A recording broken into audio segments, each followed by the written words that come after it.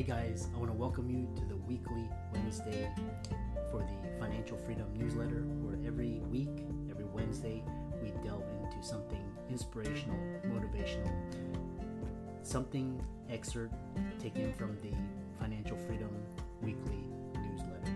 Wherever you are, if you're listening on Spotify, on iTunes, Google, be sure to click the like, subscribe, share, comment. And without ado, let's get into the show.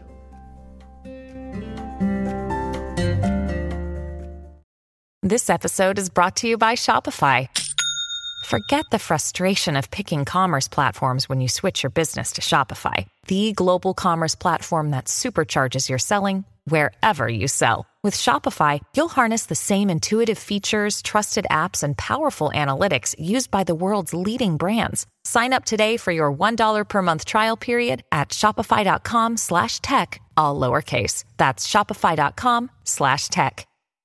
Welcome, everybody, to this week's podcast episode for the Financial Freedom Podcast. And I'm your host, Dr. Christopher Liu.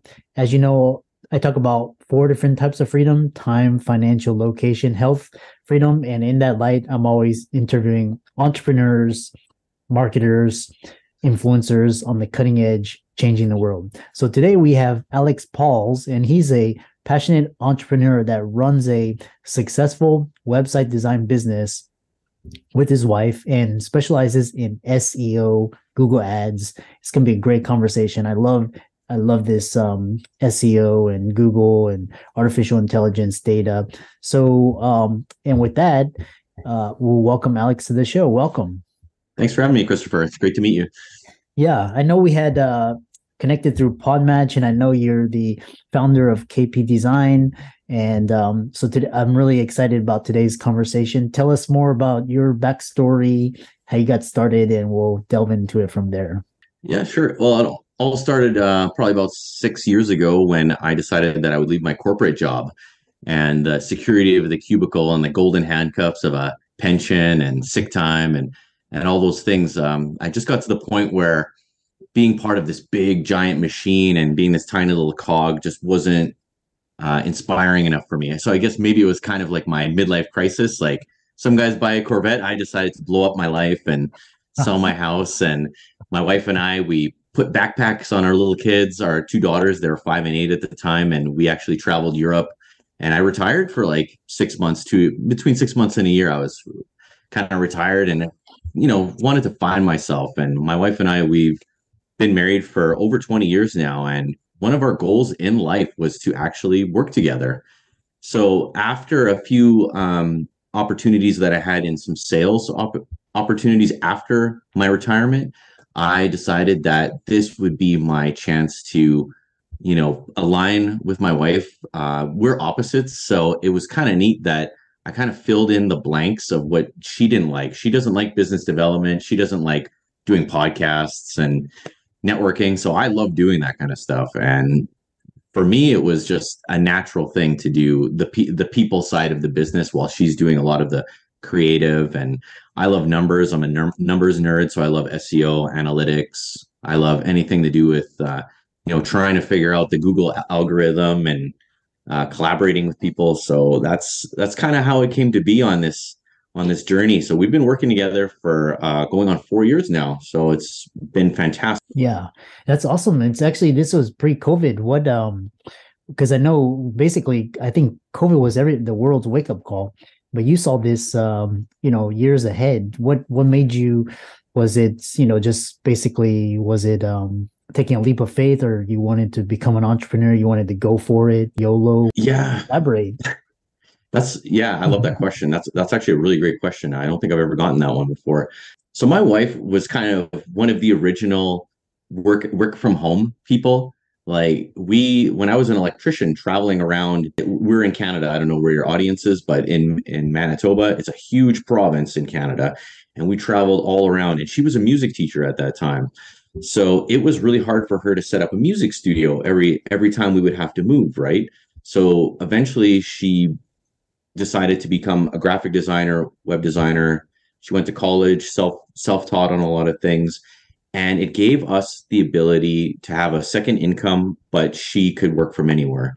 Mm. And the thing that really I fell in love with was when our daughters were born and she still had that flexibility to work from home and take care of our kids. And wouldn't you know it, that 2 years ago, pre-COVID, we were already working from home.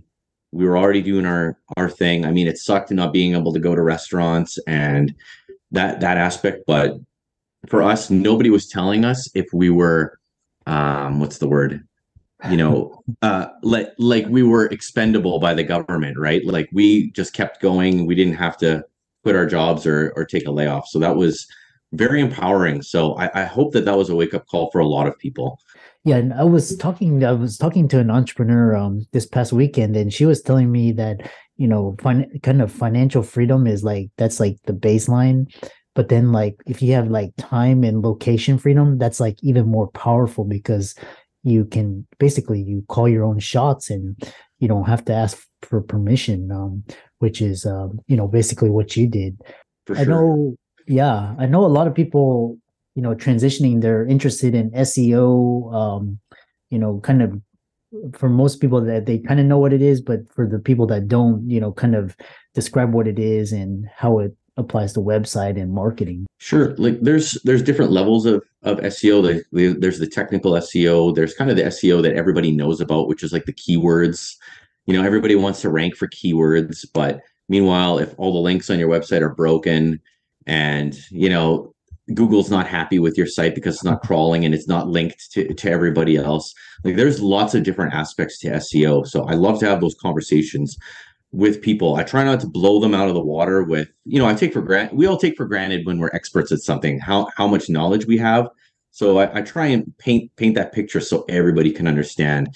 Like really good SEO is, all the links on your website are working properly. Your website is built for mobile.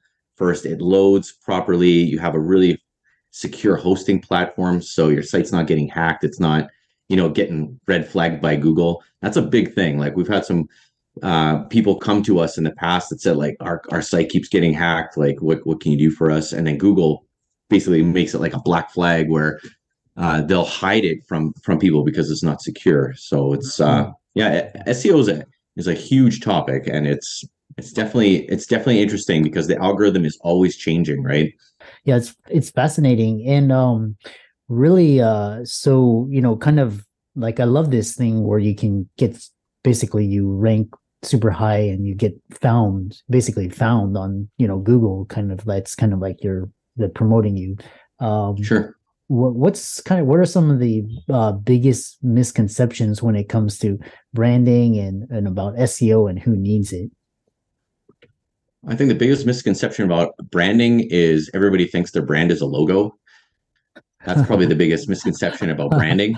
It's not just the logo. It's not just the $10, thing that you get off of Fiverr and boom, you're just like, you're ready to go. You got this brand. A brand is, it speaks for you. When you're asleep at night, your brand is out there working for you. It's what people are recommending their friends to, right? Like the brand is that overall experience your business has with people. So if you can really cultivate that amazing immersive experience where people are like can't wait to recommend you to their friends, wow, like that is a great brand. And that's kind of not just customer service, not just like colors, that's the whole package, right? Yeah. And then as far as SEO goes, I really like to talk to people about finding their niche. Like it's great if Dr. Christopher just sells shoes, but if we just try and rank for shoes, I mean, we're never going to beat Foot Locker, right? Like they're number one. So let's get really, you are into orthopedic black running shoes, like super, it's like super niched. You just sell black orthopedic running shoes. That's it. You're that guy. And that's kind of how you can like carve out your little piece on the internet. And you kind of find that passion or that thing that you're really, really good at, and you just get as, dialed in as you can. And that helps you rank higher for SEO. Yeah. And a lot of it is how important is a Google business profile to your business? I would say, especially for local, I don't know if this is mainly for like doctors or people with private practices, but let's say like my wife, she got laser eye surgery. The first thing I did, I didn't even go to the website. I went and I typed in like laser eye surgery, and we live just outside of Calgary. So that's what I did. And the place that we went to had a Google My Business profile listing. The first thing I did was look at the reviews. He had like 3,000 reviews, and this is like something serious, right? This is eye Yeah. surgery. Oh yeah. So I can go to a website and it can look beautiful, but all of a sudden I have 3,000 testimonials that I can look at. So think about this for your business. How powerful is that if somewhere in your funnel you have it that after you have a great experience with a client, you send them this link, they review your business, and you're collecting all of these secret keywords that are going in the reviews. And when people are starting to search for you, those reviews are popping up on Google. Yeah. And then they're almost like bypassing your website and just wanting to hear what people have to say about your company. That's how powerful it is. Wow. Yeah, it's like social proofing and kind of people vouching for you. Sure, it's like going on Amazon and buying something, right? You see the product, but then you quickly look at the reviews too, right? Like if it's a bunch of bad reviews, you're obviously not gonna buy that product, right? Yeah. I'm curious what your thoughts on because SEO traditionally, you had to like do like you had to do meta tag, you had to do hashtags, you had the keywords, you had to make sure everything. What are your thoughts on like Chat GPT and in the intersection of Google? What are your thoughts on that? I think that Chat GPT can actually help you quite a bit with creating content.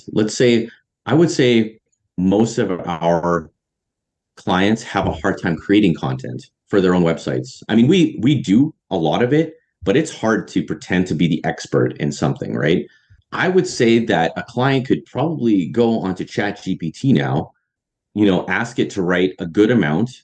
Let's say you get 80% of the meat and potatoes of content that you need for your site, and then you can go in and you can edit it and turn it into that really good, piece that you need. But the flip side to that is I know that Google is starting, or they're wanting to punish AI writing tools. Oh, So if you're going to use an AI writing tool, definitely get in there and change anything that's not correct. Obviously, spelling, any type of language thing. You want to make sure that it's 100% like a good read. Yeah. But you could create a lot of content quickly using a tool like that. It's fascinating because basically OpenAI is Google's competitor, and there's some talk. I'm not sure how valid it is, but they say it's gonna take out Google. And then Google actually has the control search, so they could actually they could shadow ban people using it, and it's gonna be really interesting. But of course, content's like 10x. It basically takes care of like the baseline, and you can basically. But there has to be some human component to it. So sure. I think that in the future, if ChatGPT became too big of a problem, we know that Google has enough money that if it became that big of a problem, they could squish it, and we would probably never hear from it again, or it would be called Google Chat, right? Or they would just change it into whatever they want it to be. It's going to be really interesting how AI plays out. So many companies. Go ahead. I've been using an AI writing tool for probably over a year, not ChatGPT. Like I have a paid one that that helps me get started with certain things. Otherwise, you're in an echo chamber in your own mind, right? And when you're trying to be creative or trying to create a lot of things, it's really helpful to just have some kind of a starting block, right? Even if it's not perfect, just something to get you, 50% of the way there, and then you can, take it the rest of the way. It's a real time saver for people like me. It helps with writer's block and sure.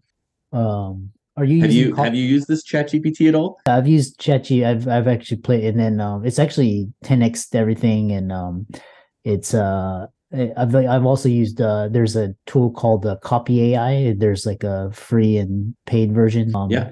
It can like do like SEO optimized headlines.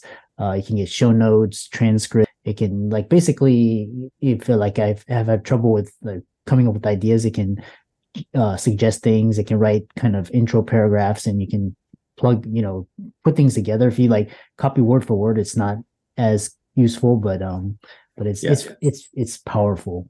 It's really interesting when you start getting ideas from other people on how to 10x your business, right? It's really neat when you collaborate with other people how to use these tools and save your time. Because I'm like, the part of your podcast that interests me is the time freedom, because as an entrepreneur, that we're laying the foundation, we're working like crazy, we got our pulse on everything. And it's nice when your business starts rolling and you start getting a little bit of that freedom back. But we're still in that point where we have some pretty long days, 14-hour days, 15-hour days, where we're just like, we're going for it. But it's part of the adventure, right? It's the fun. And I, even today when I was walking my dog, I was like, these really are the glory times that we're in, even if some days are tougher than others. Yeah, it's interesting. It's kind of like I joke with my colleagues sometimes. I'm like, yeah, these days are much better. Like they kind of remind me of the med school days where you're just like hustling, and but then like when you see like growth and things happen, it's like very inspiring. So, Oh, for sure. uh, The university days, I mean, I still have, I look at my piece of paper on the wall. It's like, wow, I remember eating $1.50 Whoppers and dollar burritos and studying all night long, and yeah, just and it's all character building too, right? Like yeah, we don't realize it at that time, but we're building that foundation for putting in the hours to make ourselves better. yeah, it's Yeah. awesome. Yeah, I'm sure this conversation sparks so many inspiring things. For people in like on the verge of becoming an entrepreneur, what are your recommendations, and where do you see your company in the future? I would recommend to everybody out there that's wanting to become an entrepreneur to join an entrepreneur group. Be among other entrepreneurs, because your friends and your family, they'll think you're crazy. They have no idea what you're doing. Be around like-minded people that are a little bit ahead of you. Try and get some mentors. That is like the number one thing. That is the number one thing. And if I can just give a shout out, like one of our main groups that we belong to is the Idea Collective. They're based out of Wisconsin, but we're in Canada, and they have people in Australia. And this is a huge resource to people. And I can't say enough good things, but I'm sure that there's all sorts of local, entrepreneur networking events that you can go to. Be around people that are ahead of you, so that you can, learn from them, get that boost, and believe in yourself. Because at the end of the day, when you get that sale, or when you do that thing for somebody and their business succeeds because of you, that is like one of the greatest feelings ever. Oh yeah, you said it so wonderfully. And to end it, how do people contact you, follow you, visit your website, etc.? Sure. You can find us at kpdesign.ca, or you can find me at LinkedIn. It's Alex Pauls, and I'm one half of KP Design. I'm just here in Canada doing my thing, trying to make the world a better place, working with entrepreneurs that are making their community amazing. Like that's who we want to attract to us. And if you have any questions, feel free to reach out. I love talking about these things, and if I can be an inspiration to somebody, awesome. Yeah. And for all of the listeners out there, all of Alex's resources will be in the links and show notes. And be sure to check out Idea Collective. He's on LinkedIn as well, and his website, KP Design. And with that, thanks so much, Alex, and thanks for a great conversation. Thanks, Christopher.